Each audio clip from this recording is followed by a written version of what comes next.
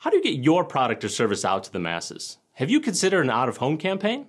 That's today's question on Good Morning Marketers.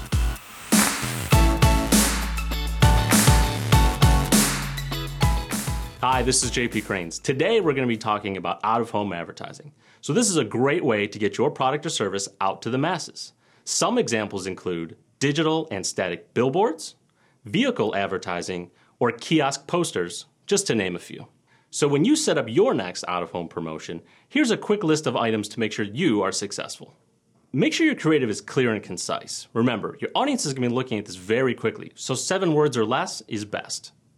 Have a very clear call to action. If you want to draw people to a website or to a specific phone number, make sure that's very prominent on your creative. Target your placement. In some cases, you can cherry pick your medium, and in others, you can buy impression levels based on who you want to reach in the market.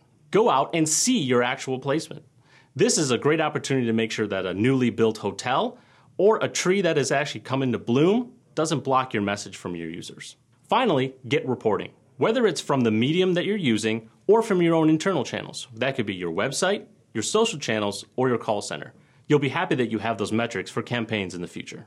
If you have more questions on out-of-home advertising or media planning in general, tweet us at ThunderTech or visit thundertech.com. Thanks.